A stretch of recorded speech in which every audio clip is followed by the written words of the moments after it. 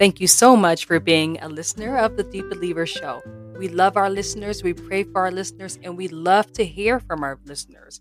So if you have anything you'd like to say, if you have any testimonies, or if you have any questions, leave us a voice message. We'd love to hear from you. Again, we would love to hear from you. Thank you so much for being a listener of the Deep Believer Show.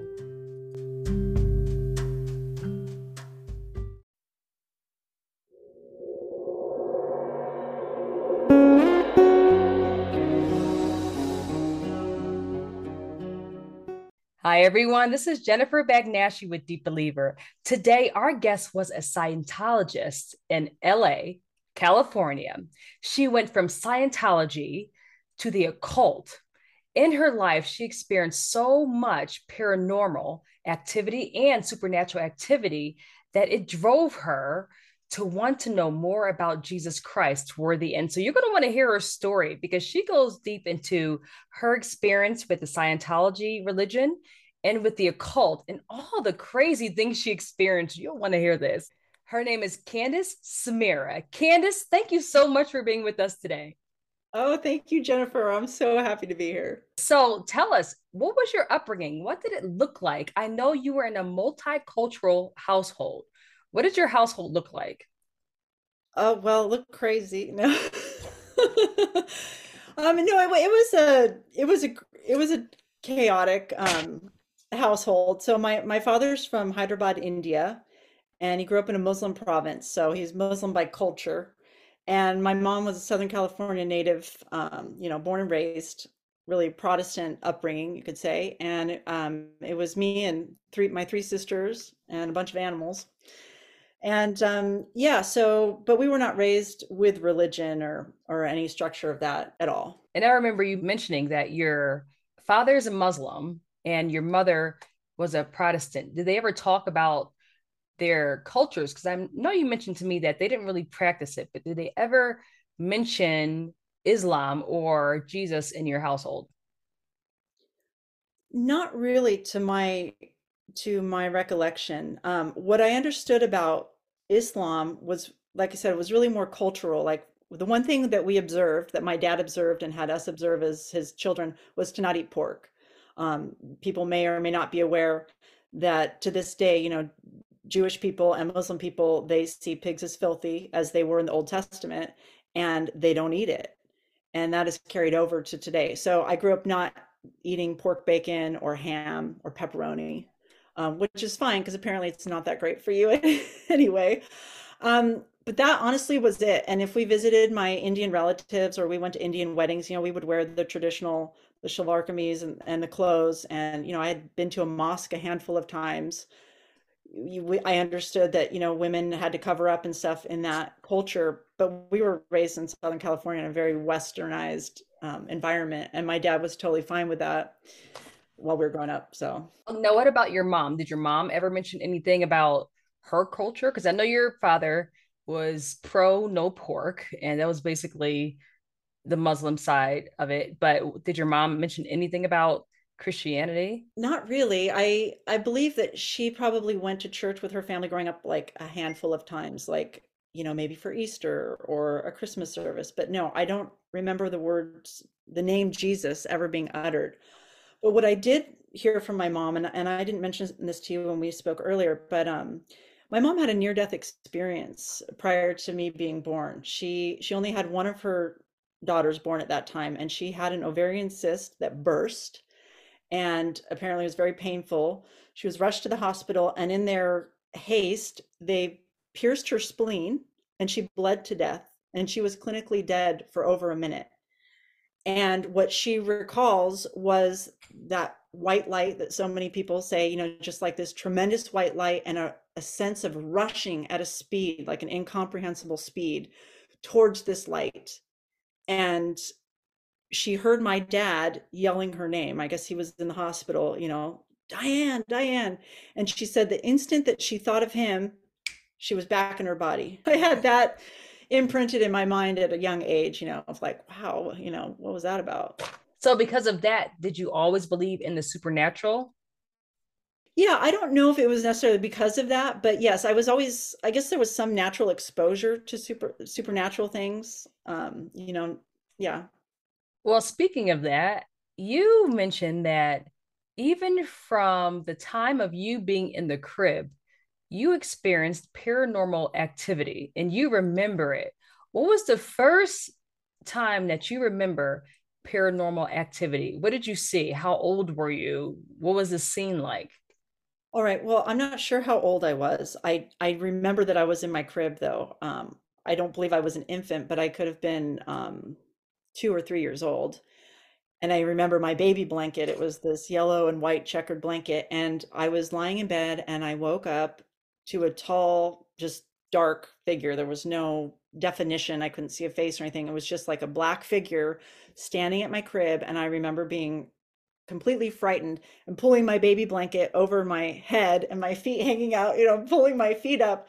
And that's just a memory I have. That's it. I don't know what happened before or after that, but I've never forgotten that. Did you ever tell your parents about this or did you just keep it to yourself? Oh, I don't, I mean, I'm sure later, definitely I've told my mom, but at that age, no. I mean, Of course, because you were what, 2, 3 years old? yeah, I mean, Yeah.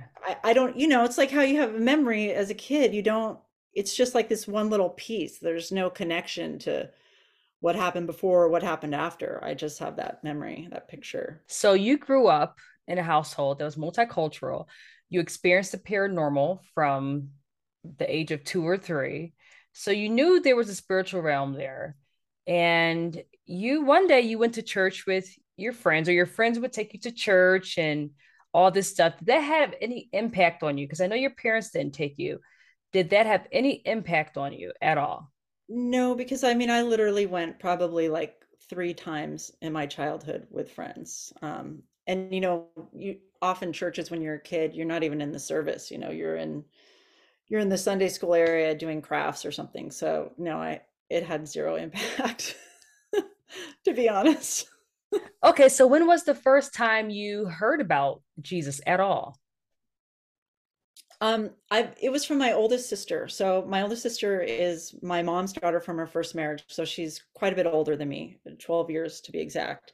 And she had a turbulent relationship with my parents, and they kicked her out at the age of 16. And she went and became born again Christian. And she came back on a visit to me, and she gave me a Bible, my first Bible I was ever given. And she taught me the Lord's Prayer, our Father who art in heaven. And she taught me that if I was ever scared, to plead the blood of Jesus over my mind, my body, and soul in the name of Jesus. And as an obedient young 8-year old, I memorized those things and I took it to heart. I had no concept or context. I tried to read the Bible, I tried to read all the red. She said, this is what Jesus said. But honestly, what it mostly did is scare me, because I remember one of the things she said is when you start to go after God, it's like the devil takes notice. And so it scared me that, oh, well, I don't want to bring attention to myself to the devil. Um, so it was short lived, but that's how I was initially introduced to Jesus. I feel like you have a very good sister because not only did she plant the seed that has later grown right now, but she prepared you for what was to come unknowingly. So tell us about your Abraham Lincoln story. Okay. So also this was around the age of 8, because I had a natural fascination for the paranormal. I had a book on ghost stories, and there were several stories in there about Abraham Lincoln and ghost sightings related to him. And I felt a connection to Abe Lincoln because we share the same birthday. And one night I was getting ready to go for bed and I had this like strange, excited, like almost butterfly feeling in my stomach. And it was like a knowing, you're going to see Abraham Lincoln tonight. It's just the thought that came through my head. And I thought, that's so odd. Like, what does that even mean? So I go to bed, and sure enough, that night, in the middle of the night, I awaken to a dark figure, not unlike when I was, in my crib all those years ago, standing in my doorway. And again, couldn't see, it wasn't like I saw a beard or saw specific features, but there was that, that tall hat that's so characteristic of Abe Lincoln. And it was just standing there, and I was paralyzed with fear. And again, I just remember pulling the blanket over my head and just laying there until I went back to sleep. But you mentioned to me that you've heard many things about sightings of Abraham Lincoln. What were they? Because there was a connection you were mentioning to me earlier. Yeah, so I kind of always wrote off that experience as must have been my imagination because read that ghost story book and whatever. And then many years later, I used to listen to a paranormal radio show on the AM station, and they would often have people call in and stuff and talk about stuff like this. And apparently, it's a somewhat common phenomenon. Like specifically, they describe them as Abraham Lincoln or somebody in a top hat, and it's this dark figure often standing at the foot of their bed or something. And when I heard that, it was just like, I mean, it gave me chills because I was like, okay, maybe that was not my imagination. I know that his wife was into seances when they were in the White House back in the day. Do you think that there's a connection with that, with people seeing Abraham, quote unquote, Abraham Lincoln, where his wife was in the occult? Yeah, I think there definitely could be. I can't say that I know enough about it to say definitively, but I would say, yeah, if she was messing around with that stuff, definitely possibility. Okay, so tell us about the time when your mother brought home a particular book. What happened in your house, or what happened to you when she brought home this book? Okay. So this is fast forwarding to I was probably about 13, 14 years old. And my parents had divorced, and I was sleeping in my mom's bedroom this particular morning, and she had bought several copies actually of a book called To Dance with Angels. And one of the most memorable things about it that I recall was the cover. It was like rainbow colors. It was like a picture of a face or like a profile, and it was all these different colors like in rainbow succession. And it kind of it was supposed to resemble like a vibration, and it was called To Dance with Angels, as I said. And I woke up one morning early, like 5 or 6. Again, it was like something awakened me and immediately drew my attention to the book that was sitting on her nightstand. And I just felt totally compelled to read it all of a sudden. So I picked it up and began to read it and read it cover to cover. It was over 400 pages in a weekend. And the book was filled with basically every new age concept you could imagine. It was a channeled book, meaning the material was supposedly channeled through a spirit that was speaking through a human being, a living person. That's what channeling is. And this couple, they were investigators, and they wanted to learn more about channeling. This book was written in the 80s. That's when like Shirley MacLaine and all this stuff became really to the forefront, kind of popular. So they wanted to check it out and see for themselves. And so they started sitting in on these sessions with this man who channeled a deceased person who supposedly really existed named Dr. Peebles. And it was fascinating. I mean, what he was talking about what it was like in the afterlife in the spirit world. And one of the reasons they had that image on the cover is because everything is vibrational. And even how you would like communicate with other people or spirits is like you would come into them and experience them. I don't it was fascinating, but it introduced me to the concept of reincarnation and of course channeling, and gave me a whole picture of what I believed for a long time after, of what the spirit world and the afterlife looked like. But you mentioned to me that when she brought home this book, that opened doors in your house. I suppose there could have been a connection. I had strange experiences in that house as I did in every house. So I don't know if it was specifically to that book, but what's more curious to me is how I was drawn to that book. I sometimes wondered if, there was like a familiar spirit already attached to me that was sort of guiding me down this path. I have no way to prove that or know that, but just based on some other strange experiences. Yeah. Yeah. Which is why it's really important to be careful what we bring into our home, because these are invitations that a lot of us sometimes unknowingly bring into our home. And then this gives the devil legal right into our household and into our lives. Now, around this age, you're a little older, you mentioned to me that you wanted to be an actress. and you were living Mhm. in Los Angeles, California. And what a, I guess, fitting place to try to start is Los Angeles, California. So you went to acting school and became a Scientologist. Tell us about that story. Break that down for everybody watching. Okay. So yeah, again, this was around the age of 15. I had I was living in a broken family. There was a lot of trauma in my life and things going on with my parents and my sisters. And I had a lot of emotion and a lot of angst, and I wanted to have a direction for it. And I had been a dancer, and I still was at this time.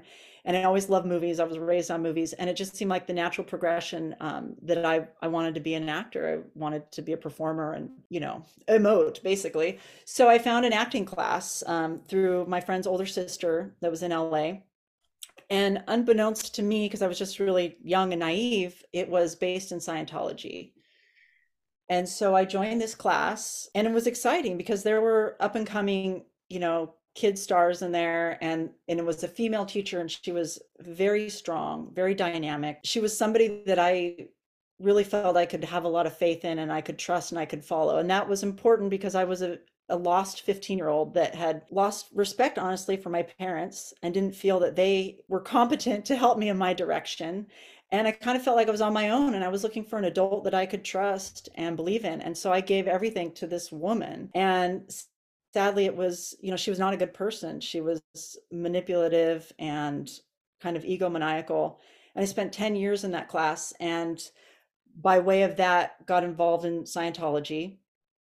And there's something called the Celebrity Center in LA, and it's basically designed, it was created for artists to go to. And I got roped into doing these courses and programs and trying to make my way up the bridge, so to speak. You mentioned to me, though, in order to progress in that industry, in that actual school, you had to convert to being a Scientologist. Pretty much. It wasn't stated so bluntly, but okay, so when I started this class, it was a teen class. So my teacher really taught somewhere else, and then she had this offshoot class for kids who weren't 18. So there was like 13 kids in this class, and it was very intimate, and we were very involved with her and each other. And then she had a falling out with her teacher in the school that she taught at, and then she became a Scientologist. And everything that she learned, anything she was doing in her life, she brought to us, just like a family member might bring or parent might bring. And so we were heavily encouraged. And then everything about the outlay of the class even started to resemble more and more the Scientology structure. So even if you weren't going to the courses and quote unquote being a Scientologist, you were being indoctrinated and influenced. But me, particularly being somebody who wanted to win, that was really my mentality. I wanted to succeed. I wanted to win. I wanted to perform at my highest. I'm going to do what this woman who I given all my trust and faith to told me to do. So tell us about Scientologists a bit, or Scientology, because when we hear about Scientology, the main thing or the main person most people think about is Tom Cruise. It's more than Tom Cruise. So could you tell us what is Scientology specifically? And tell us what you had to do to be initiated into it. Okay, well, Scientology literally means knowing how to know. It's like the science of knowing, understanding. And the founder and creator of Scientology was a man named L. Ron Hubbard. And there's sort of um, it's kind of a legend or a myth that the way it was created was he and a couple of other guys like Jack Parsons, who had very occult ties, by the way, were sitting around and it was like, the best way to make money is to start a religion. I don't know if that's how it actually came about, but L. Ron Hubbard, from all accounts that I can tell, was truly a demented man. He was in the military, and apparently he thought, I think, that he was crazy, and he did not have a good experience with psychiatrists, which is why he later on totally shunned psychiatry. And that's a huge part of Scientology, is they don't believe in psychiatry or the use of medications, which, by the way, I don't particularly either. So I'm not, that's one of the tricky things about Scientology is that, like many things that are a deception, there's a lot of truth or validity or even possibly a positive aspect that can hook people. So there was that. He was also a science fiction writer. He had a tremendous imagination. And the more that I understand, of course, now about Christianity, the more I can see how, as many religions do, co-opted so many things from the Bible and from Christianity. So the idea is that, and this is so crazy, but or outlandish, but L. Ron Hubbard would tell this story that there was, this great sort of ancient battle a long time ago, and there was an explosion of a planet, and these spirits or whatever that lived on that planet are now floating all around in sort of our atmosphere. Not unlike, okay, there's demonic spirits around, right? But they don't use that terminology, and that they attach themselves to people, and they call that engrams. So we all have these engrams, i.e., demonic attachments, that we need to free ourselves of. So if you ever hear in Scientology that they want to clear the planet, or that you want to get clear, what they really mean is free of these engrams or demonic attachments. But how, and then how they go about it is, so I was initiated, your first major course is, they call it the Purification Rundown. And again, it's rooted in some science and logic, and has health aspects, and it attracted me, as I'm sure is why it attracts many others. And the idea is that you have toxins from the environment, from legal drugs, illegal drugs, whatever, that literally store in your fat cells. They don't all get eliminated. And over time, these things build up and they cloud your ability to think clearly and to function clearly. So they do the Purification Rundown, where they have you take niacin, which is a B vitamin that causes a flush, it makes people red, and a couple of other vitamins, a lot of calcium, magnesium, stuff like that. And they would have you either run on a treadmill for 30 minutes, or you could go run around the block to get your blood flowing. And then you would go sweat in a sauna off and on for like 5 hours a day. And they would have this, they had the saunas on site at the Celebrity Center. And you would choose to do this, and it was very self-guided. You decided when you were done. Some people were doing it for 3 months. I think I did it for just over a month. I mean, it was hard to keep up with. I mean, every day you had to make time to go do this. But the idea again is that you're sweating out all these toxins, and then they give you an IQ test before the Purif, that's what they called it, and after, so that then they can say, "Wow, look, your IQ has raised like 3 points because you." It was very gimmicky.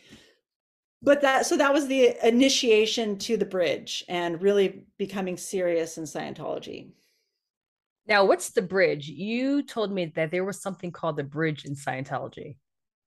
Yeah, it's their way of saying, or like a ladder of going up the levels in Scientology, because there are levels. And you mentioned Tom Cruise. My understanding is Tom Cruise is like way up there. They call it OT. I don't know what the highest OT is, but OT stands for operating Thetan. They call the spirit Thetan. So you could be like OT8, and you supposedly can control what they call MEST. They're really into abbreviations and like kind of their own, words for things. So MEST stands for matter, energy, space, time. So what Scientology, again, like so many other deceptions in the world today, is really leading people to believe is that they are God, that they can become God, they can become godlike. And that's the goal of Scientology. Wow. Wow. So when you got into it, did you have to, were you hooked up to a lie detector test? Yeah, so they wouldn't call it a lie detector test. They call it the e-meter. But yes, after every course, they would send you to the auditor, they called him, and you would sit across this auditor from a table with these cans in your hands, and they would ask you questions. And it basically is just reading, if your heartbeat suddenly raises, or something internally happens, that's all the meter is reading. It doesn't tell anybody like, oh, they're lying, or this is what they're thinking. It's just again, it's a gimmick. I think it's a gimmick. But yes, you had to do that after every completion of a course to make sure that you were fully complete. Okay. So what type of questions did they ask you in order on the lie detector test? Being hooked up, I know they Gosh. didn't call it a lie detector test. Did they ask you your deepest, darkest secrets? Did they ask you personal things? Did they ask what kind of things did they ask you? And what was the purpose of hooking you up to something like that? Well, so there's kind of two directions in Scientology too. So you could work personally with an auditor, which would be like a counselor, and you would have these, I believe, deep sessions where they might ask you things like that and expect you to divulge all this stuff. But of course, like everything in Scientology, it costs a lot of money. So I never did that route. I mostly did low level courses because I didn't have thousands and thousands of dollars to spend on this. Um, so when I would be at the e-meter, it was just at the completion of a course, and they would ask you very benign questions, like, is there anything you didn't understand? They were really big on understanding, always looking up the meaning of words, because L. Ron Hubbard would say, if you had a misunderstood word, then you get tired, then you lose interest. Again, not in and of itself, not an evil or even necessarily wrong thought. But the main thing is that Scientology is totally devoid of God. I mean, they talk about infinity, and they used to say, like, oh, you could be a Buddhist Scientologist, you could be a Christian Scientologist. They don't care about your spirituality, they care about money and control. Now, when you were in this class that had you join to Scientology, how was it for you? You being a 15, 16-year-old girl, did you feel pressure being in the acting class? Because I know you were in there for quite some time. Was there pressure, and how was that environment for you? Yeah, there was tremendous pressure. Like, I was a very serious person. Life was heavy for me. And again, like I talked about wanting to fix things. So I went to this acting class totally determined, that I was going to be a successful actor. And that's a hard ambition, because unlike, becoming a doctor or something, and which obviously is very difficult, it's also a very prescribed path. You go to school, then you go to medical school, then you do this, you do that, you take these tests. With acting, I mean, it's a total wild card. There's no prescribed method, and so I was holding on for dear life to this woman, and I had total faith in her. Like I said, I really believe she had my best interests, at all her students' best interests. I believe she knew what she was talking about, and I really felt if I just followed her and I listened to her, if I was obedient, that I would have success.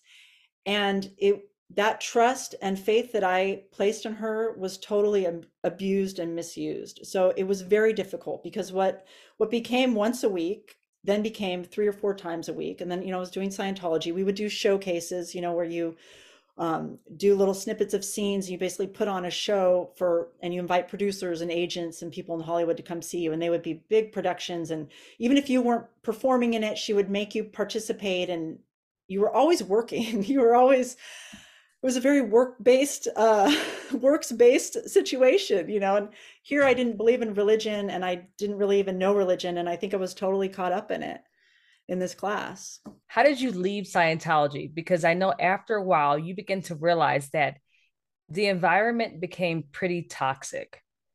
How did that happen?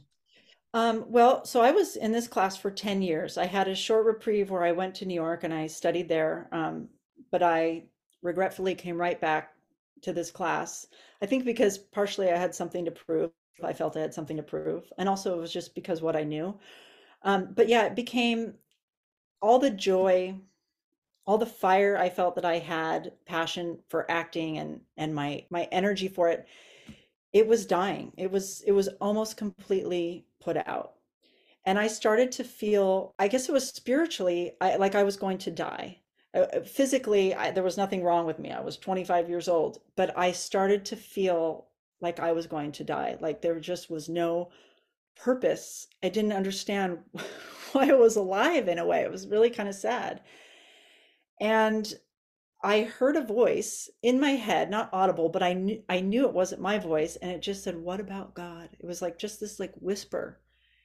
And I remember the day that I heard it, and it was like it just woke me up, because yeah, what drove me, what I believed always drove me, was actually a pursuit of God. I didn't know, I have my own definitions for God, but I believed in a God, and I believed in a deeper purpose and meaning in life, and that was the foundation of my existence and why I would do things. And I realized I'd totally lost sight of that and had become almost completely disconnected. And that's what I think that death I was feeling, is that my spiritual connection, whatever it was, almost stamped out. And when I heard that, I knew, I mean, God was telling me, an angel, somebody, something was telling me, you're never going to find God on this path. And I knew that. And I also heard this voice tell me, it said, who do you follow? And to me, it was so clear. It just opened my eyes that as I said, when I spoke about this teacher, I was totally following her. All my faith was in her. She was my guru, so to speak. And I never questioned that. And suddenly it was like this voice was saying, wake up. Who and what are you following? Where are you headed? Because nobody else in my life was really could speak into my life like that. So, I mean, I refer to this voice as an angel. And I looked up this scripture because I had heard it before and I just thought it was so fascinating. It's Hebrews 1:14. It says, are they not all ministering spirits, talking about angels, sent forth to minister for them who shall be heirs of salvation? And I thought, God is always looking out for us. And I do believe, he knows who's going to listen and who's not. And so I was nowhere in the mindset, but God was watching the whole time. And all I needed was that whisper, I believe, from an angel to wake me up enough that I was like, yeah, I got to get out of this class. This class is killing me.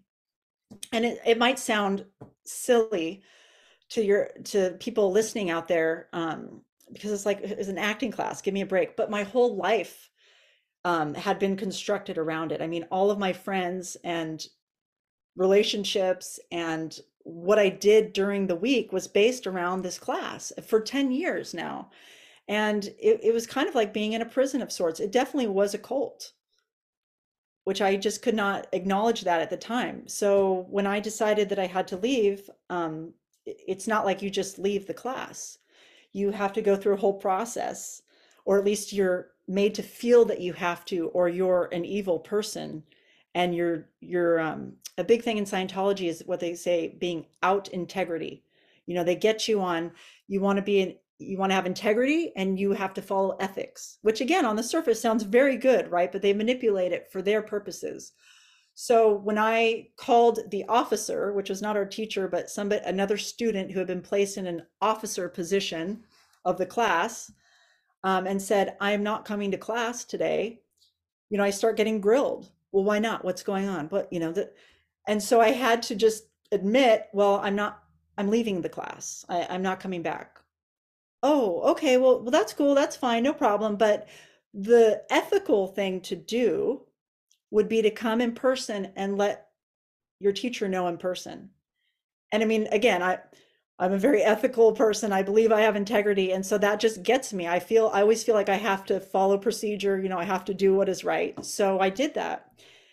And I show up to this class and the teacher's clearly talking about me to the whole class and wouldn't even let me sit down. I had to stand in front of the stage, well, with all the students on the stage, and it was like a firing squad of accusation. You're leaving because of this. You did this to the class. You're a horrible person because of this. I mean, it was insanity. And I just had to stand there and take it, or at least I felt I did. I feel like I could hear some people saying like, I would never put up with that. Well, I don't know. I'm a stupid person in some ways, but anyway, I took it, and then the class went on break. And I went to go talk to the teacher. Again, this teacher who was like a mother figure to me, who I had given 10 years of my life to. And I'll never forget when I looked into her eyes, I was just looking for, a connection. Like, what do I do here? I just feel like I'm so lost. And her eyes were black. It was like they were dead. It was like she was looking through me. I will never forget that, Jennifer. And I just knew, I have nothing to this woman. I've made her everything and I'm nothing to her. And so that was my last class. Did you reach out to her after and tell her how you felt? No, there was never really an opportunity. There was sort of an exit procedure. But no, I never had a heart to heart with her or anything after that. Wow. Wow. Now, how about, were you shunned by the other students? Because I'm sure I remember you telling me you guys became like family. Now, when you decided to leave, did they try reaching out to you after to have lunch or coffee or anything with you? No, it becomes very, now you're a black sheep. You can't talk to that person. That person is blacklisted. And that's also very Scientology.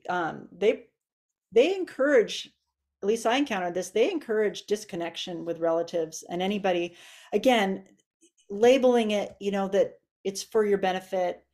Those people are suppressive people, they're out ethics. You can't associate with them. And again, it's a control mechanism. And fortunately, I never fell into that category. I never disconnected from my family or anything like that, but I was disconnected from the class.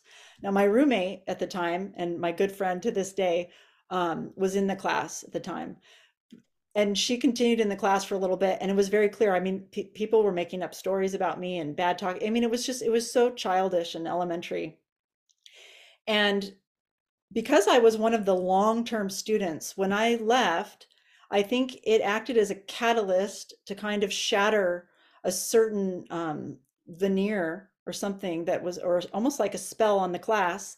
And slowly, one by one, other people started to leave until the real core of that group, which were these four brothers, I mean, the class disbanded.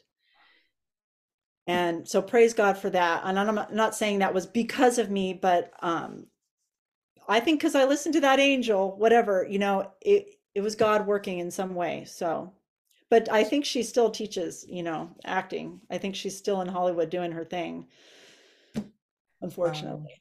Well, we'll keep praying for her salvation because we know she Yeah. needs it if she hasn't already.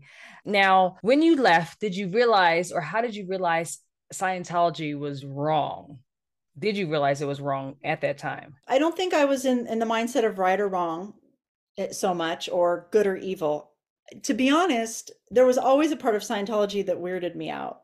And I never, honestly, and I never went around saying, I'm a Scientologist. I just was studying Scientology, Now maybe that's like a cop out, maybe that was a form of denial for myself, but there was always a weirdness to Scientology. I mean, if you were ever on, like at one of their centers, I mean, the way that the people that work there walk around, it's like in some ways they're like automatons, and it's so sad the way they rope people in. Their staff, they give them all these free courses, which they say, this is worth $5,000, this is worth $10,000, but you get all of this for free, all this training for free, but you basically have to pledge your life, and not just this life.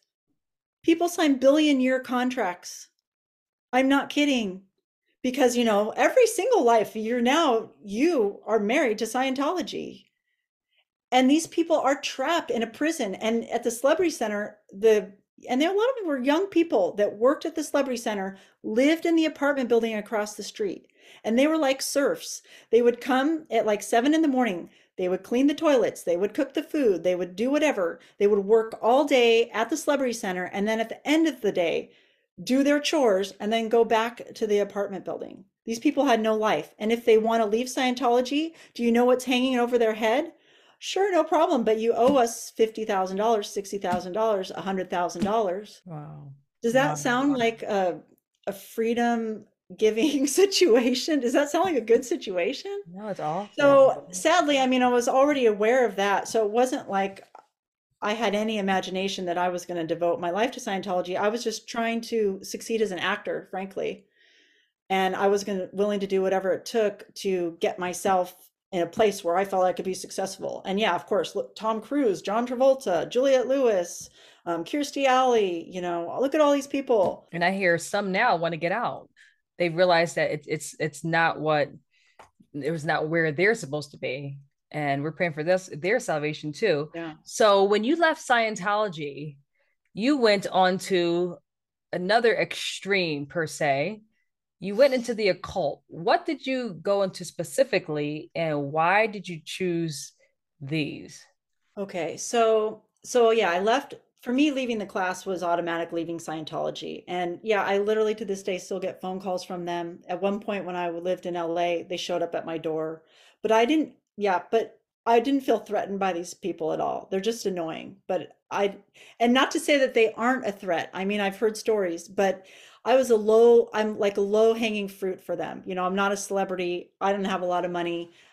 In the scheme of things, I hadn't really invested a lot in terms of their eyes. So I didn't have that like experience.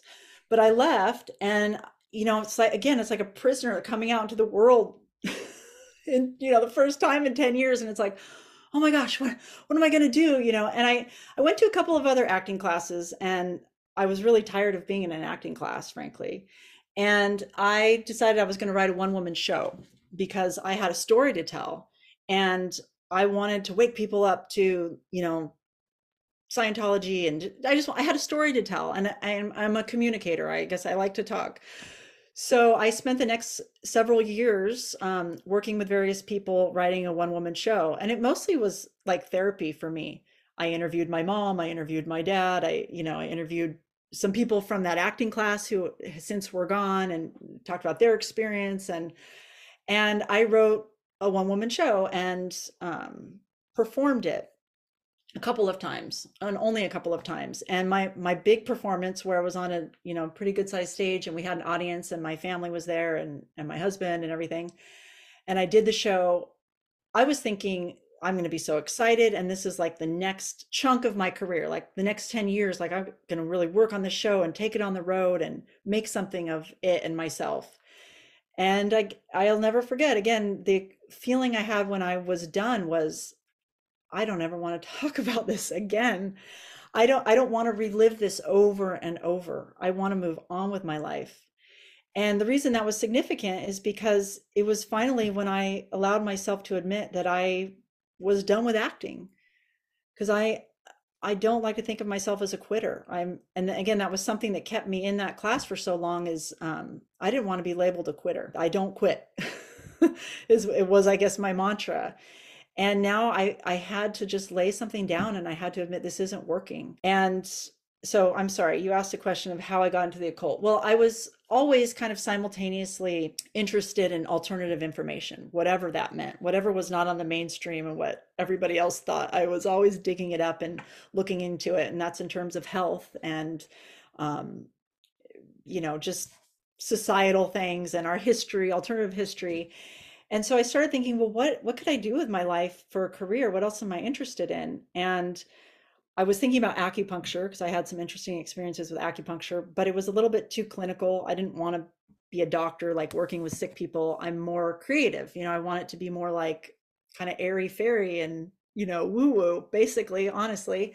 And so I got into sound healing. And what sound healing entailed for me was actually the study of vibration, frequency, color healing, qigong, so movement in our body, astrology, Kabbalah, the use of instruments, chakras, all the energy bodies. I mean, a whole field just opened up to me of basically energy healing.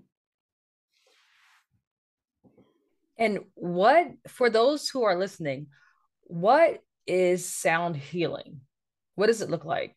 What is it supposed to do? Okay. Well, there are different ways that people practice it, but the main idea is that sound affects matter. So there's something called cymatics, and you can see these all over the internet. If you look up on YouTube, like where there's sand sprinkled on a plate, and then they put a frequency on, and when you hit a certain frequency, the scattered sand will take shape into amazing, beautiful geometric shapes. That's called cymatics. Okay. And interestingly, people often refer to the biblical, quote of how God spoke and the world became. So there is tremendous power in sound. Sound affects matter. It affects our energy. So the idea of sound healing is to use sound, and also light is like a form of sound, color, to move energy. And when you can move stuck energy, you can heal blockages. I'd say that's the basis of it. Wow. And I've seen that. I mean, you've seen it in doctor's office or in waiting rooms where you see that's so amazing that you mentioned that. Well, tell us this. Is it safe for children of God, Christians, to practice sound healing? Well, I mean, I'm going to say no, but I kind of sigh because it's such a heavy and sort of complicated topic. From my experience and everything that I know, and that it's connected to, I mean, absolutely not. But even once I was saved, and I remember talking, talking to other Christians about, like, I've just got to get rid of these instruments, whatever. They're like, what? instruments are, God created instruments, sound is of God. And yes, that is true. That is correct.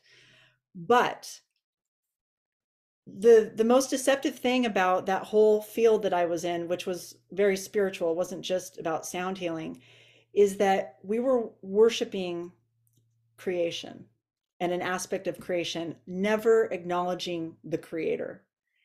And that can be, in some ways, the most dangerous way to go, because it's like, and I wrote this scripture down because, again, it was reminding me. It's like, it says, having a form of godliness but denying the power thereof. We are practicing and we are using the tools of God, but we give no acknowledgement and ultimately are totally disconnected from him. And that was the perspective that I saw it from. So I knew, when I met Jesus, that there was no way that I could stay connected to that. It's amazing how the devil allowed you to accept everything else except Jesus. What else were you into? So you were into sound healing. I know you mentioned that, and you mentioned others, but what else were you into? Well, again, for me, the sound healing was many things. I mean, we studied astrology, Kabbalism, we were doing Qigong, we were communing with the devas and the fairies, the elemental spirits, nature spirits. We were doing shamanic practices. I became a yoga instructor and I started to teach yoga. Um, it- we used color for healing, and my particular teachers taught that the color rays are alive. There's a whole teaching into that. I mean, it just goes very deep, into the spiritual realm, and that we have multiple spiritual bodies, and how do you reach into each of those bodies and move energy. And you say that, that it's interesting that the devil allowed me to get into everything. That's his biggest trick. It's not just me. That's why I decided to contact you and thought maybe I could actually be on the show, because we are in a time where I see, I mean, when you look at the political situation and stuff, if you start to look into it, people say, oh, they're Luciferians and stuff. Whether you believe it or not, these people are religious. They do have a doctrine that they follow. And I believe, I don't know if we're going to see it in our lifetime, if it's going to be in our children's lifetime, but this New Age stuff, these Luciferian beliefs, this form of godliness that really is not connected to God at all, is what is going to deceive, I believe, on a mass scale. And that's this love and light, and tolerance. And it has these headings of good, but it's actually the opposite. And it's so deceptive. It's so deceptive because it feels good and it sounds good and it even looks good. How are you supposed to know otherwise? Yeah, that's good. That's good. So take us to when you moved to Washington State. What happened to make you jump ship? All right. So now I'm married to my wonderful husband, and I'm really into the sound healing. I've become certified. I've gone through their certification process, and we've created a space in our home, and I'm giving at-home sessions, far from like having a business or making a career. But this was my end goal, my hope that I could make a living off, introducing people to spirituality and healing and, all of this stuff. And we were about to have our first child. I was pregnant. And long story short, we ended up on a reality show that had to do with cats. And we thought it was a totally benign thing. And it turned into a debacle that made it pretty much impossible for me to have people over to our house or to do this sound healing business. I'll just leave it at that. And it was so discouraging and disheartening that I was like, I am done with Hollywood, like even a little bit. Like I want nothing to do with it from any angle, any connection. It's evil. And the people, not everybody, but the promotion behind what Hollywood actually represents, what it was founded on, what it is, I believe is evil. Again, it's a trick of the devil. It's light and it's a trickery. I'm sure many people have heard, even Hollywood, it's a stick that magicians use. It's a magician's trick. And it's a gross place. And anyway, it just turned out that my husband and I were having our first child, and we couldn't find a place to live that we could afford where we felt we even wanted to raise our daughter. So my husband's from Washington State, so we decided to try Washington, and that's how we ended up here. And we've been here over 9 years now. So you move to Washington State and you get even more heavy into yoga.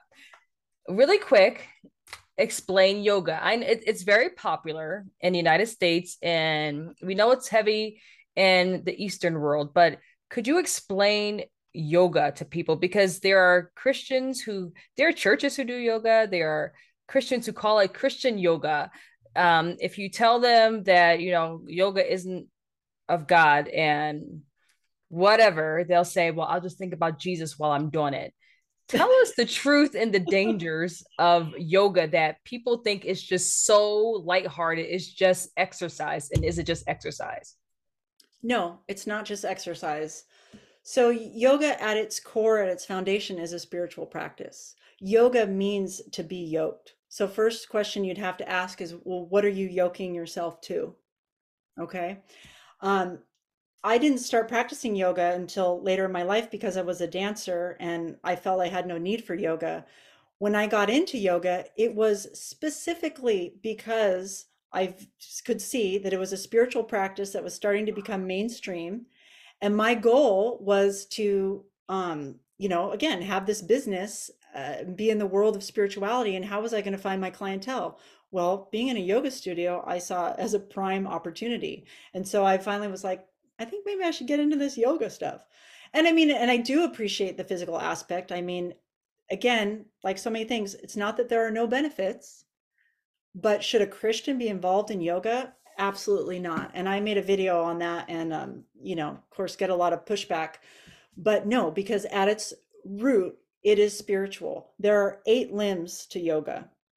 The physical that we see, the asanas, that's just one limb. And if you were to go to India, they would tell you that many Indians are actually very angry with the way that the Western civilization has appropriated or misappropriated the use of yoga and turned it into exercise and basically purely a physical thing. So people can think that they can divorce themselves of that, or they can play worship music, or they can say Jesus, Jesus, Jesus, and do the moves. And this analogy came to me, and forgive me because of the crassness of it, but it's like, do you think that it's okay to view pornography if you say Jesus, Jesus, Jesus the whole time? Is it not pornography anymore? No, of course not. That's ridiculous. So that's when people say that, Christian yoga, it's an oxymoron. It's just, the two are not together. And in fact, I knew this so well because of all the workshops and things I did that I actually held a workshop at my yoga studio. Of course, this was pre being saved, where we were holding poses and I would expound upon the meaning of the pose and the God that it was connected to and the deeper spiritual meaning, because this is true. This is what it's founded and rooted in. So to me, again, when I got saved, it was difficult because my vanity was connected to it. I was doing hot yoga, and I'll be honest, I never felt so good physically in my body, like so flexible, so strong. My hips that hurt, like after childbirth and whatever. No pain in that sense.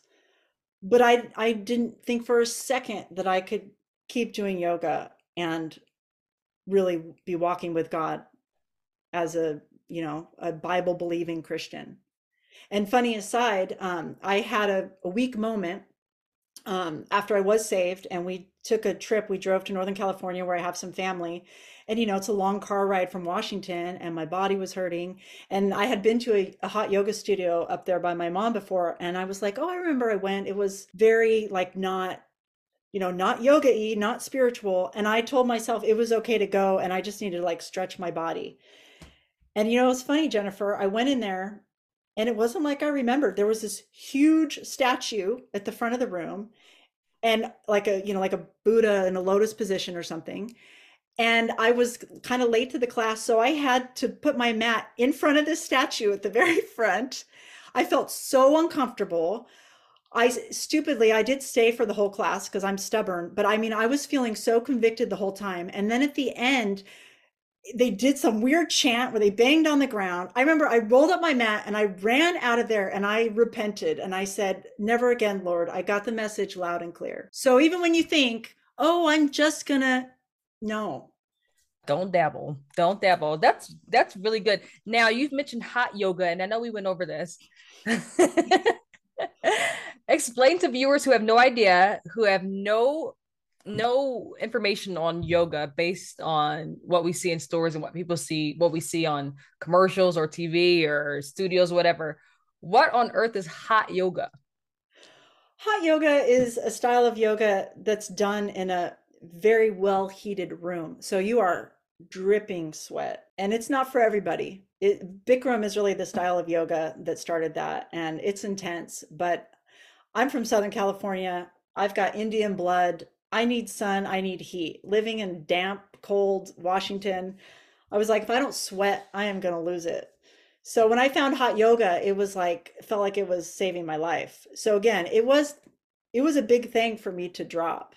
And I was also teaching. I was getting free classes and teaching. And I went to that yoga studio and I remember I pulled the owner aside and I said, I can't teach anymore. I'm not doing yoga anymore. I met Jesus. How did they take that? I mean, because did it sound, I'm sure to them it sounded crazy and religious, but how did they take it when you told them, So I this is believed in yoga exactly for what she Jesus? said. She Uh-huh. goes, good for you, honey. And then she goes, try not to think so much. I thought, Bless her yeah, heart. exactly.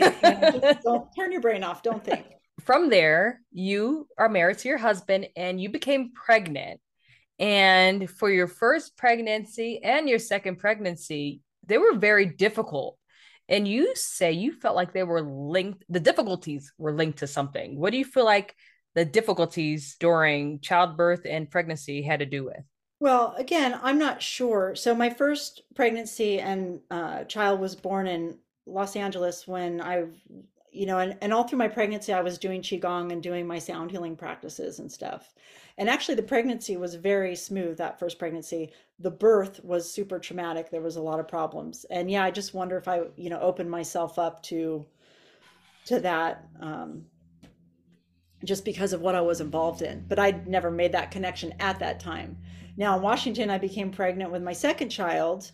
And again, I went to Switzerland when I was 3 months pregnant, doing these shamanic practices and working with elements and all this stuff. And maybe that had something to do with what was going on. It's hard to say because people have issues all the time, but I guess I do tend to believe that most things are spiritually rooted. So it's possible, it's more than likely actually, that what I was experiencing was connected. But it was like everything that could go wrong was kind of going wrong. Oh, you have a heart murmur. Oh, you're hypothyroid. Oh, no, you're preeclampsia. Oh, your blood pressure, it won't come down. You're getting migraines, this, that, and it just was like a constant, like, oh, what is going on? Fortunately, the birth was not the trauma that it was the first time. It was sort of inverted. The birth was good for my son. I was having a migraine like literally as he was coming out, and they shot me full of basically that salt water stuff, to open your veins because they were, when you have high blood pressure, they're so paranoid you're gonna have a stroke. So she shot me full of that magnesium stuff, and then you're like desperately thirsty and you can't drink water for 24 hours. It was awful. But even after the birth, my health things were not resolving. I continued to have high blood pressure, which I never had high blood pressure in my life. And it was so freaky because the medical, my doctors and whatever, trying to convince me to get on blood pressure lowering medication, and I'm breastfeeding. And if you don't know, it also lowers the heart rate of your nursing child. And I was literally at the pharmacist, like giving him the prescription and like, no, I can't do this. And so that was actually how I came to hot yoga, because I was like, I have to take my health into my own hands. These doctors are just going to give me pills that aren't going to do anything. And I've got to get healthy. Like, I don't know what's going on. So that's when I got into hot yoga and started sweating, and I started taking herbs for my kidneys and stuff. And I brought my blood pressure down in a totally natural way. But that just got me on that path. But there's, even in the health world, even in the holistic world, you can be deceived, or you have to be careful, because you can have a lot of success and you can do a lot of things to really help yourself, but then you can become, it becomes a, oh, I'm responsible for everything. There's something, if I do this thing, it's going to fix me. That's going to fix me. Again, you lose God in that pursuit. And I see even Christians today that I personally look at and I go, why aren't you on your knees praying first? Why are you so obsessed with your diet, or so obsessed with this holistic thing or that holistic thing? And I'm not going to sit here and say it's evil to go to an acupuncturist or to go to this. People have to make up their own minds, and they have to, it's between them and God. Do I do that? No. Amen. And if anybody's thinking about trying out hot yoga, please do not do it, because you'll open Right. doors that you will want closed. Yes, if you like the heat, I like the heat too, just like Candace. But if you want to do any kind of yoga, please don't do it, because you'll regret it. Candace regret. Many people regret it, and you'll enter into a phase of life where you don't even have to go into if you just stay clear of it. So thank you, Candace, for elaborating on that. If there's any Christian out there who is struggling, like, I love my yoga, I love this, and it doesn't just have to be yoga. I believe, are called as Christians to question, what is it that is an idol in our life? If there's anything that you feel on one hand, God is convicting you to let go of, and yet you're arguing with him, you got to look at that and say, why? It obviously has a negative hold on you, and could be considered an idol. And that's my point, greater point with the holistic field, or even, being obsessive about your diet or whatever. It's easy for these idols to come in, and that's what we have to be watchful of. I agree. I completely agree. You visited Arizona for a healer. What was wrong with you? It was something wrong with you where you visited a healer in Arizona, and this opened your eyes to the truth. What happened to you? All right. And just to clarify, I did not visit her in Arizona. We did a phone healing. But she was in Arizona, you're correct. What was wrong with me? Well, it felt like everything. No, energetically. So again, this is my field. This is how I connect in life. It's just how I function. I'm like a spiritual, feely person, and I just felt like stuff was off energetically. I'm off, and I started to have some weird sleep paralysis, dream stuff again, which I've had periodically throughout my life, but then it'll be dormant for a long time. So I had a couple of like bizarre experiences, and I just felt like something's on me, or I need to cleanse. I need to get cleansed. And I had heard this woman on an internet radio show that I listened to, and she sounded fascinating because what she did supposedly was to clean your aura of implants. So not like physical implants, like, oh, I've been abducted and I have an alien implant, but etheric. So again, if when you're in the energetic understanding and belief system, you have all of these energy bodies, and the etheric, it's the unseen, but it's still part of your body, so to speak. And you can have implants, things, energies, maybe even spirits, like lodged in here that you're carrying around with you and causing disruption. And this is sort of how she explained it, and that really resonated with me. So I decided to contact her and do a session with her. And I had never done anything quite like this. I mean, of course, I had done sound healing sessions and other things, but I hadn't done anything quite like this. And I didn't really know the woman from anything. I just, again, being a feeling person, I'm like, I feel I should do this. So we set up the phone consultation, and I have my husband take our kids out of the house, and I'm alone in the house. And I was really ill this day, like had a terrible cough, and didn't feel well, but I thought I'm going to feel better after I do this session. And it basically consists of her doing a guided meditation, of protection. Again, that's big in the energy healing field, is, you use your mind's eye, and you do these you envision protection around yourself, usually using like a golden light or a white light. And so she had me envision putting on these golden gloves, and I had a golden vacuum, and she would guide me through my body and say, like, now pinpoint, is there any place where you feel a pain? And so I would, I have my eyes closed, and okay, I feel pain in my ankle. All right, put your attention on that pain. Now, does the pain stay there, or does it move? Oh, I just felt it move. Like now it's in my hip. Okay, so follow it to your hip. And I'm like chasing pain around my body. And then when like I can basically corner it. It's like, okay, now vacuum it up, and then it just kind of dovetails into all this stuff of like what you see and like wormholes and this and that. I mean, it just got kind of crazy, and it went on for 4 hours. And at one point during the session, like I felt like a presence, like a dark presence enter the room. And I didn't know, Jennifer, if I was imagining this or I didn't know what was happening. And I was even telling her, like, I don't know, this seems kind of crazy. I don't know if this is real. And she was just kept, oh, no, I've done so many of these sessions. This is real. I've heard all this before, blah, blah, blah, blah, blah, blah, blah. Anyway, 4 hours, we got to go. I had to go to work or something. And we didn't complete the session. I don't know what I was supposed to feel all clean of the spirits or something. I don't know, but it wasn't working. And she said, well, I'll tell you what, if you have time tomorrow, we can continue so we can finish our session tomorrow, no extra charge. So I'm like, okay, well, that sounds very noble of her. So I will take her up on that offer. So we did the same thing, repeat, almost exactly, and went on for another several hours. And it was like there was just no end to anything.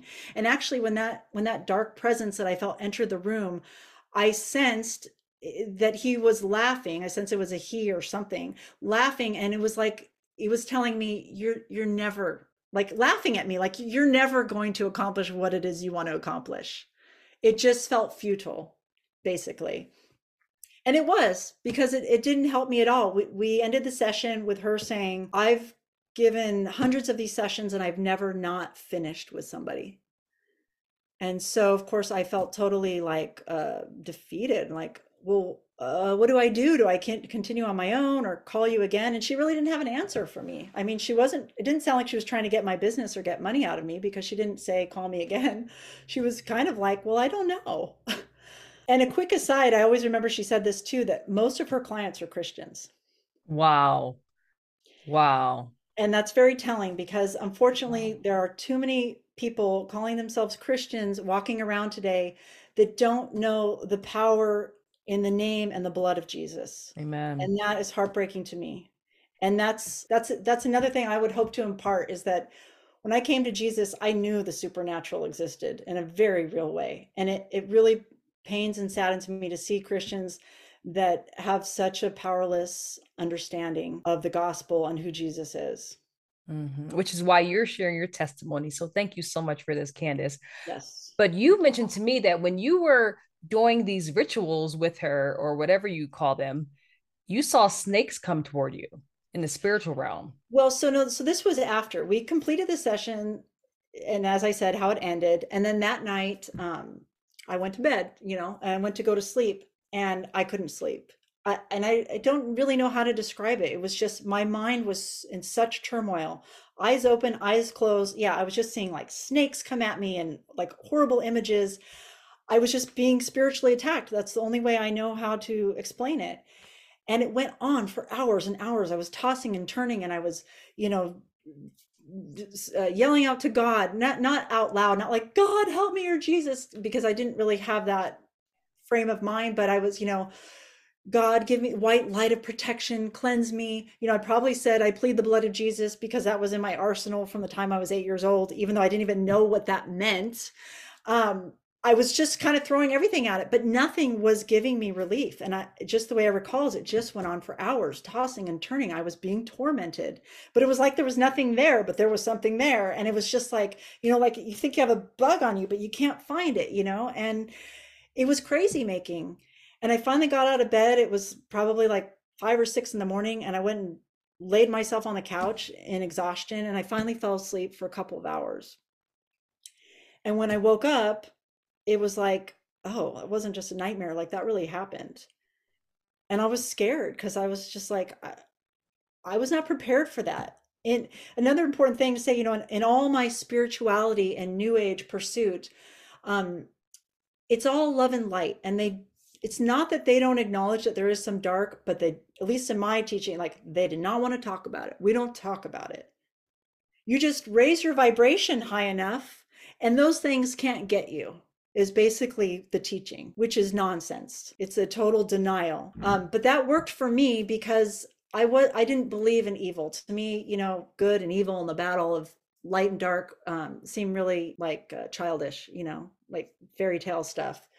So I didn't allow myself to acknowledge that there was evil. And if I was having a negative experience, well, it must be something in me that's off, my vibration, my vibes, I need to raise, it's just silly. So when this happened, it's like it's paradigm shifting because it's like, hold on, nobody told me. Like, why is this happening? Nobody told me that this could happen, would happen. This is not within my paradigm. So it shook me. And I heard that voice again, that small, still voice, as it says in the Bible, whether it was an angel, God's voice. I don't know why I just sense more that it was an angel. I feel a different feeling when I feel like I hear from God. But I heard a voice say very clearly, go to Barnes and Noble and get a Bible. And so I listened because, like I said, I was kind of in a desperate state. And so I very obediently went there and I bought an NIV because I wanted a Bible that I could understand. Wait, but That how did you Bible, even know that an NIV? Because you didn't know much about the Bible. How did you know an NIV was more? because Mhm. when my sister gave me that Bible when I was 8, it was a King James Bible. And that was one of the things. It was like, what is this language? Like, I cannot understand this. And I remember my mom always saying, the only Bible to read is the King James Bible. Um, she would say that later. And I know it sounds funny because like she would say that, and that I don't think my mom's ever read the whole Bible. I mean, again, that was just stuff from her childhood, like how you just get bits and pieces and it's not connected to anything. It doesn't make any sense. So I always felt like, oh, well, the King James Bible is the only Bible, but I was like, I'm going to break tradition and I'm going to get a Bible that speaks English, regular English. Well, actually, I feel like Americans, we have the bootleg English and English.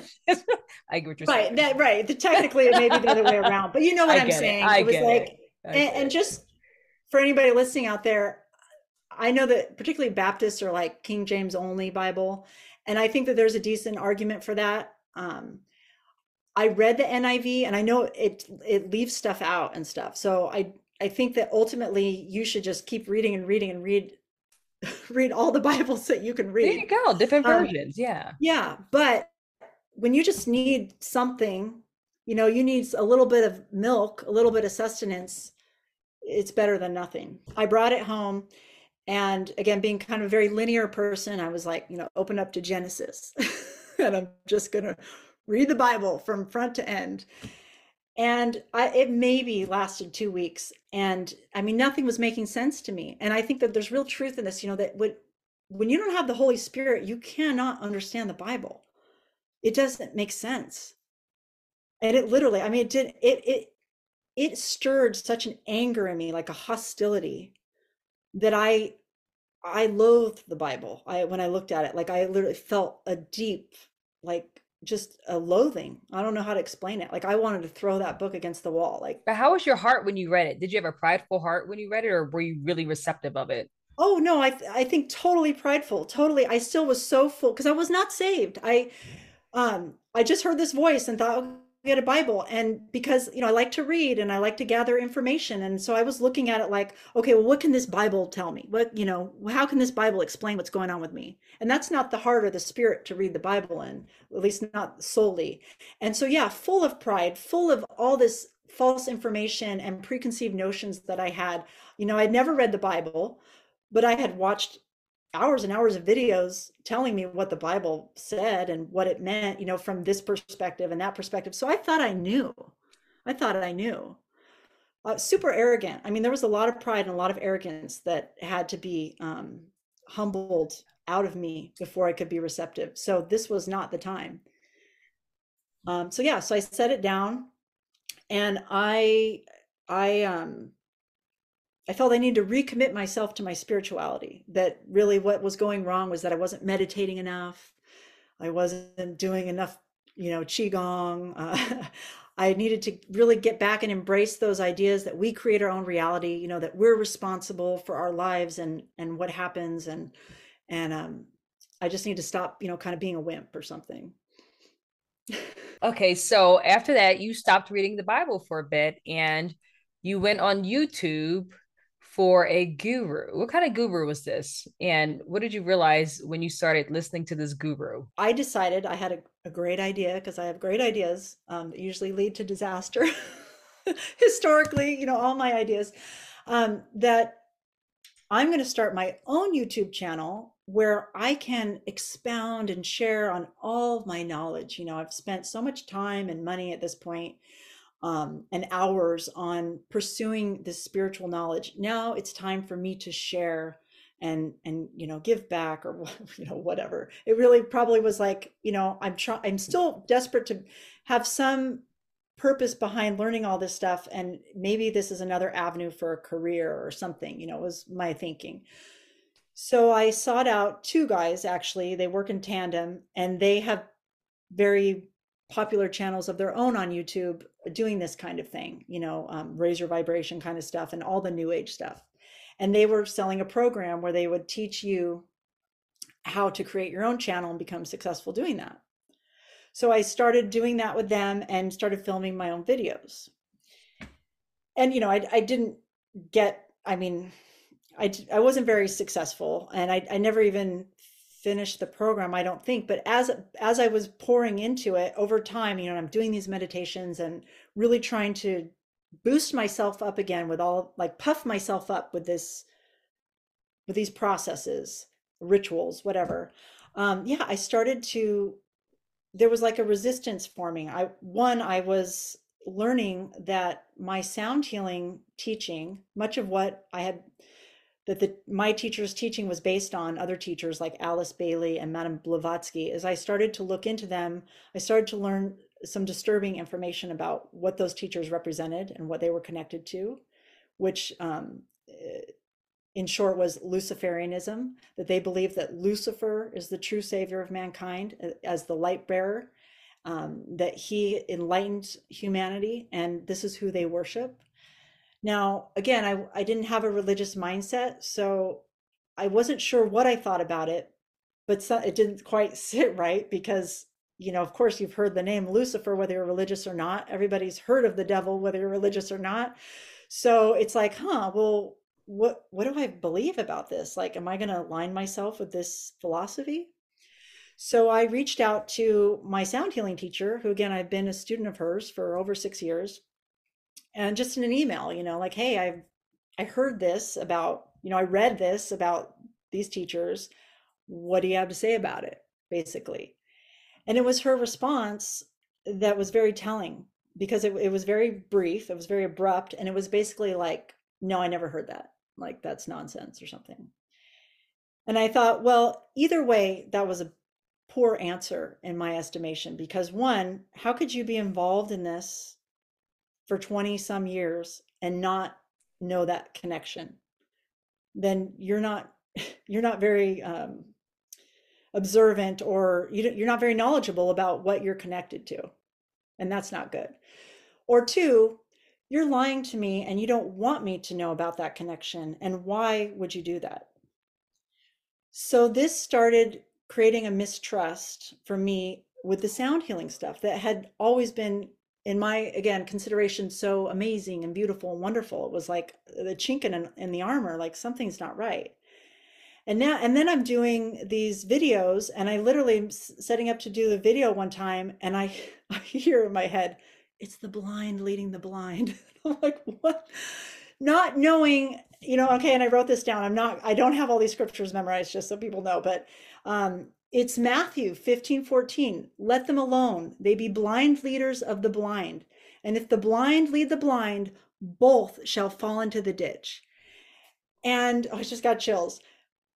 Thank God, because I was leading other people astray in my ignorance. And, God cared enough to warn me. I was being warned, and I didn't even know. I was like caught. I was like, literally, I think there was the soul. I mean, the battle was on for my soul. It was like an angel and a devil on each shoulder, and stuff was going on, and I was just caught in the middle. And I didn't, as spiritual as I was, I had no clue that that's what was happening. And I was doing my meditations, and I started having a lot of sleep paralysis again and spiritual attacks. And I started going into a depression, which I had never experienced before. I just, it was kind of like that feeling again when I was in the acting class and felt like spiritually something was dying. It was like the essence of me was dying. My soul was dying, the fire of my spirit, something. And I couldn't explain it. I didn't know what was happening. Outwardly in my life, nothing was wrong. But internally, I felt so desperate and depressed. Wow. Wow. So then from there, from there, you begin to start doubting New Age altogether. When your life started to fall apart spiritually, you begin to doubt. What made you start doubting, okay, everything that I've been practicing for all these years may not be the truth? With that kind of thinking, with the New Age thinking, and you might hear a lot of people say like, oh, it's the universe. You think, you're being rewarded by the universe and there's karma, and it all seems like it's so measured out. When you're suddenly in a dark place or you're having a dark experience, there are no tools, because basically what you're told with that philosophy is, well, you're doing something wrong. It was the same thing in Scientology. If you're having a hard time, you're doing something wrong, or somebody in your life is like suppressing you and you need to get rid of them. In New Age, if you're experiencing dark things or sleep paralysis or whatever, you're doing something wrong. You're wrong is basically what it starts to come down to. And so here I was outwardly working so hard, doing everything that I knew to be right, meditation and yoga and eating well and making the videos. And, I'm such like an upbeat, positive, high vibration person. And the more I strove to be that, the worse I became, because it was like, it was empty. And God was bringing me to the end of myself. Sorry, I'm getting emotional, but Okay. because again, I was so blind, I was so lost, and thought that I knew it all, or that I could know it all. Like if I just had enough knowledge, I would be able to save myself. I would be able to fix myself. I would be able to do all the things that needed to happen for me to have a healed life. And it was backfiring. And I mean, I was not 25. I was 40 years old when this happened. I been married for some time, 2 kids. I mean, what is happening? What am I doing? I can't start over again. I felt like a total failure, and I just couldn't admit to anybody that this stuff, that I was wrong. Like that, I had already felt that I had failed many times in my life. When I had to say that I'm not going to be an actor anymore, that was the wrong path for me, it was hard because I felt like a failure. And what I did for a long time was delivered food as a delivery driver and worked in restaurants. It was hard to just like be that and nothing else. And here I was again. I worked so hard, to do all the things and wanted to do this, and it wasn't coming to fruition. And was I really going to have to face, my family or my husband or whatever again and say, I can't do anything with this, like I suck. It was just that all of that was on me, and I didn't know why it was happening, and it was driving me to such a desperate place that I wasn't even telling my husband. And at night I was going downstairs in this particular house that we rented and just bawling because I had nothing else. I didn't know what to do. And one of these nights, it wasn't like a conscious, I didn't think it out or plan it. It just, thank God that he was listening. And I just said, Jesus, if you're real, like I need to know right now. It just came out of me, like Jennifer, like it was in my cells of my body. It was in everything. I've had people say to me like, well, I've done that, nothing happened. And I say, I'm sorry, keep asking. There's no formula. It's just when you are at the end of yourself. I'm telling this story so you know that it didn't happen overnight. It took my whole life. It took 40 years for me to get out of my stubbornness and get out of my arrogance and my ignorance and thinking that I knew how to do it and that I could do whatever I wanted in life, because life is just for us to do whatever we wanted.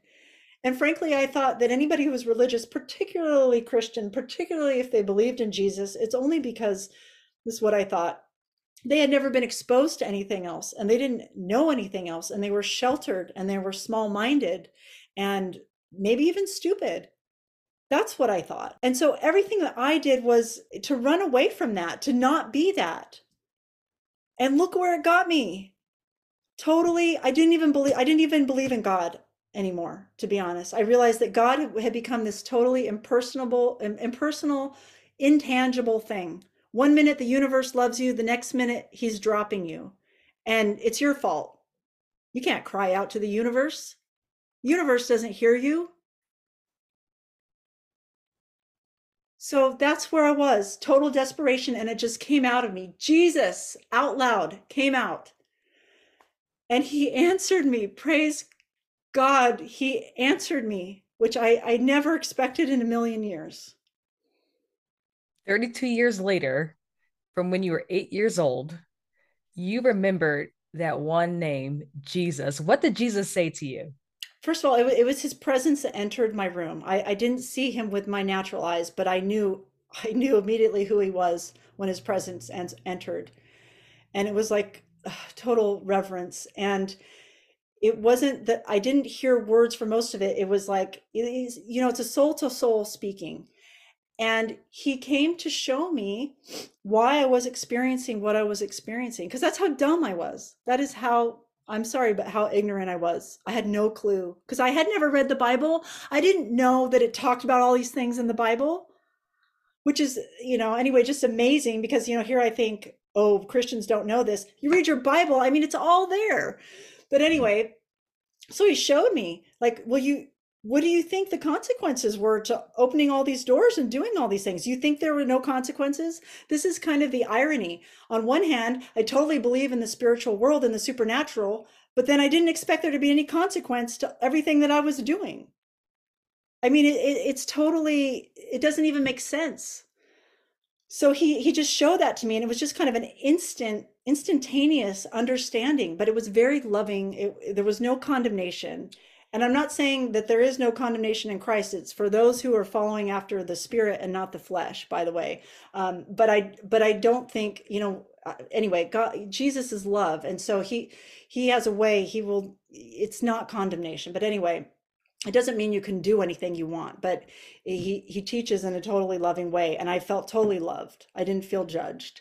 But it was like, my child, you want to know why this is happening? It's clear. This is why. Anyway, and I just was so sorry. It was so clear. And it was like, my God, I'm so sorry. Like, how could I do that? And I feel like even in that moment, like my soul turned to him. Like, I repented in that moment. I didn't know the biblical even definition of repentance, but I believe in that moment, it happened. His presence turned me, and I turned towards him spiritually. And he said to me, seek me now. Amen.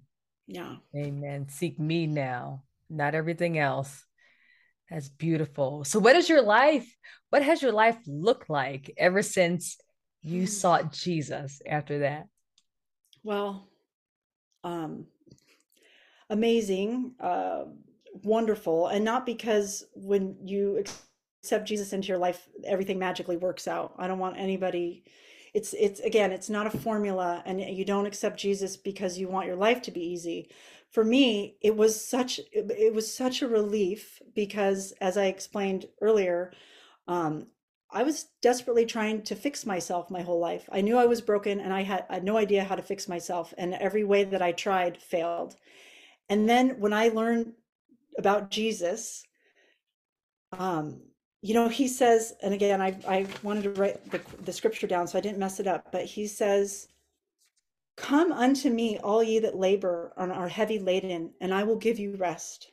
Take my yoke, not yoga, not something else. Oh, Take that's my good. Take my yoke. yoke Yeah. and learn of me, for I am meek and lowly in heart, and ye shall find rest unto your souls. For my yoke is easy and my burden is light. And that's it. That's what happened, is that I realized that I do need a savior. And that is who Jesus is. He is who he says he is. And that was also, it's very antithetical, again, in this new age philosophy of you creating your own reality, to have a savior. It's like that's considered very weak. What do you mean? You save yourself? No, you don't. So it was a huge relief. Oh, Jesus, thank you. Thank you that you are who you say you are and that you came here to take this from me. And so it's been, it's the process of sanctification, of learning how to give it to him. And it's a daily process. But what I did immediately was, and I'm so glad that you keep bringing that sister up, because she is a blessing from heaven, because it was the Holy Spirit, I know now, that told me contact that sister. Of course, first I told my husband, and my husband was actually very receptive. God bless him. And he said, well, I think we should find a church, because we like literally had no Christians in our immediate life, or even a good example of like who we could talk to or follow or go to their church, So he said, well, let's find a church so we can at least talk to some people. And then I contacted that sister who coincidentally lives in Arizona. And I told her what happened. And she immediately sent me like some testimony videos. One of them being Stephen Bancars, who was a big new age guy, probably heard of him. And then she connected me with her minister who runs a deliverance ministry. And we did an initial deliverance over the phone. And she instructed me, everything connected to anything occult, every instrument, every book, every tool, my tuning forks, my color scarves, everything has to go. And so then it became a process of doing that, and then disconnecting from, quitting yoga and saying goodbye to that, letting my sound healing teachers know I am no longer connected to this. This is not for me. And that's what it looked like. And at the same time, we were living in this house. Our rent was too high. Our lease was going to be up in June. We just didn't have enough money to be surviving there. We had no idea where we were going to go. And I got this phone call, and honest to God, my husband and I had forgotten we'd even done this, like, I don't know, a year or two before. We had signed up for like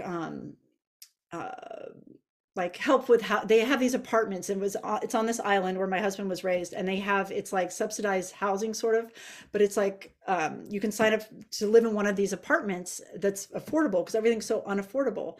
And at my mother-in-law's behest, we had signed up, just like, okay, fine, we'll do that. Well, we get this phone call like 3 weeks later after I'm saved. This woman is saying, we have an apartment is perfect for a family of 4, on this island, which we were actually trying to get back to, but we're like, there's no way we can get there because you have to be wealthy to live there. Would you like to come see it? And anyway, long story short, it was like God has just guided and led our path. My husband is now saved. We belong to an excellent church, Bible believing, but spirit filled. I mean, it's just been a journey. I've not stopped growing. I've not stopped running after God, because I want to know him. I want to know him. Amen. Amen. And I can tell just by listening to you speak and seeing your emotion how much you are in love with Jesus Christ. And praise God, your husband is saved with you. So you have a saved household. Candace, this is beautiful. How can people reach out to you if they want to reach you? I know you have a YouTube channel. What's the best way they can find you? Yeah, they can find me on YouTube if you just search Candace Sumera, The Walk. My channel is called The Walk. So I turned that New Age channel into the Holy Spirit many months later. It told me he wanted me to share my testimony. So that was how I initiated that. And then it's been 3.5 years. And when I feel the Spirit moves me, I get on there and I share stuff about my walk. So you can reach me that way, or you can also email me at candacesumera@gmail.com, and I'd be happy to correspond with people that way. Great. And I'll put all that information in the description below.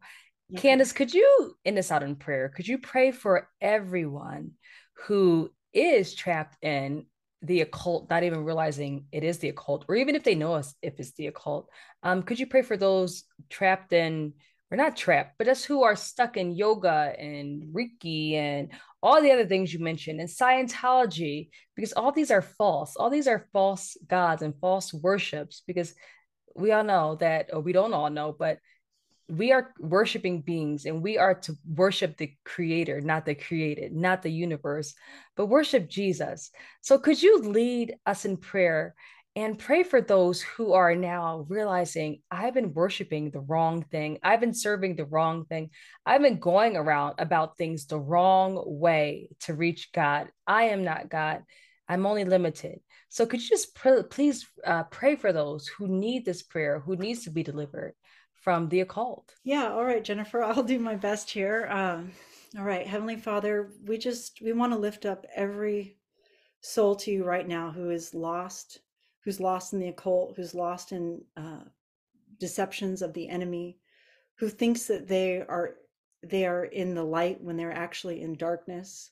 Lord, we just pray for revelation. We pray that you would touch their hearts and their spirits, that you would draw them to you the way that you drew me and so many others. We're praying for salvation for the multitudes, and we're praying for every Christian listening now, that you would search their souls and bring to light anything in them that might be an idol or something that is stealing their attention, their devotion away from you, that you would that you would convict people to recommit to their pursuit of you, Lord, and of heavenly things. And we just pray that you would help us to be the salt of the earth and a light and lamp to others' feet, that that we would lead people, that we would help with your strength, Lord, and your guidance, help lead people out of darkness and deception, that you would give us discernment and wisdom and just salvation.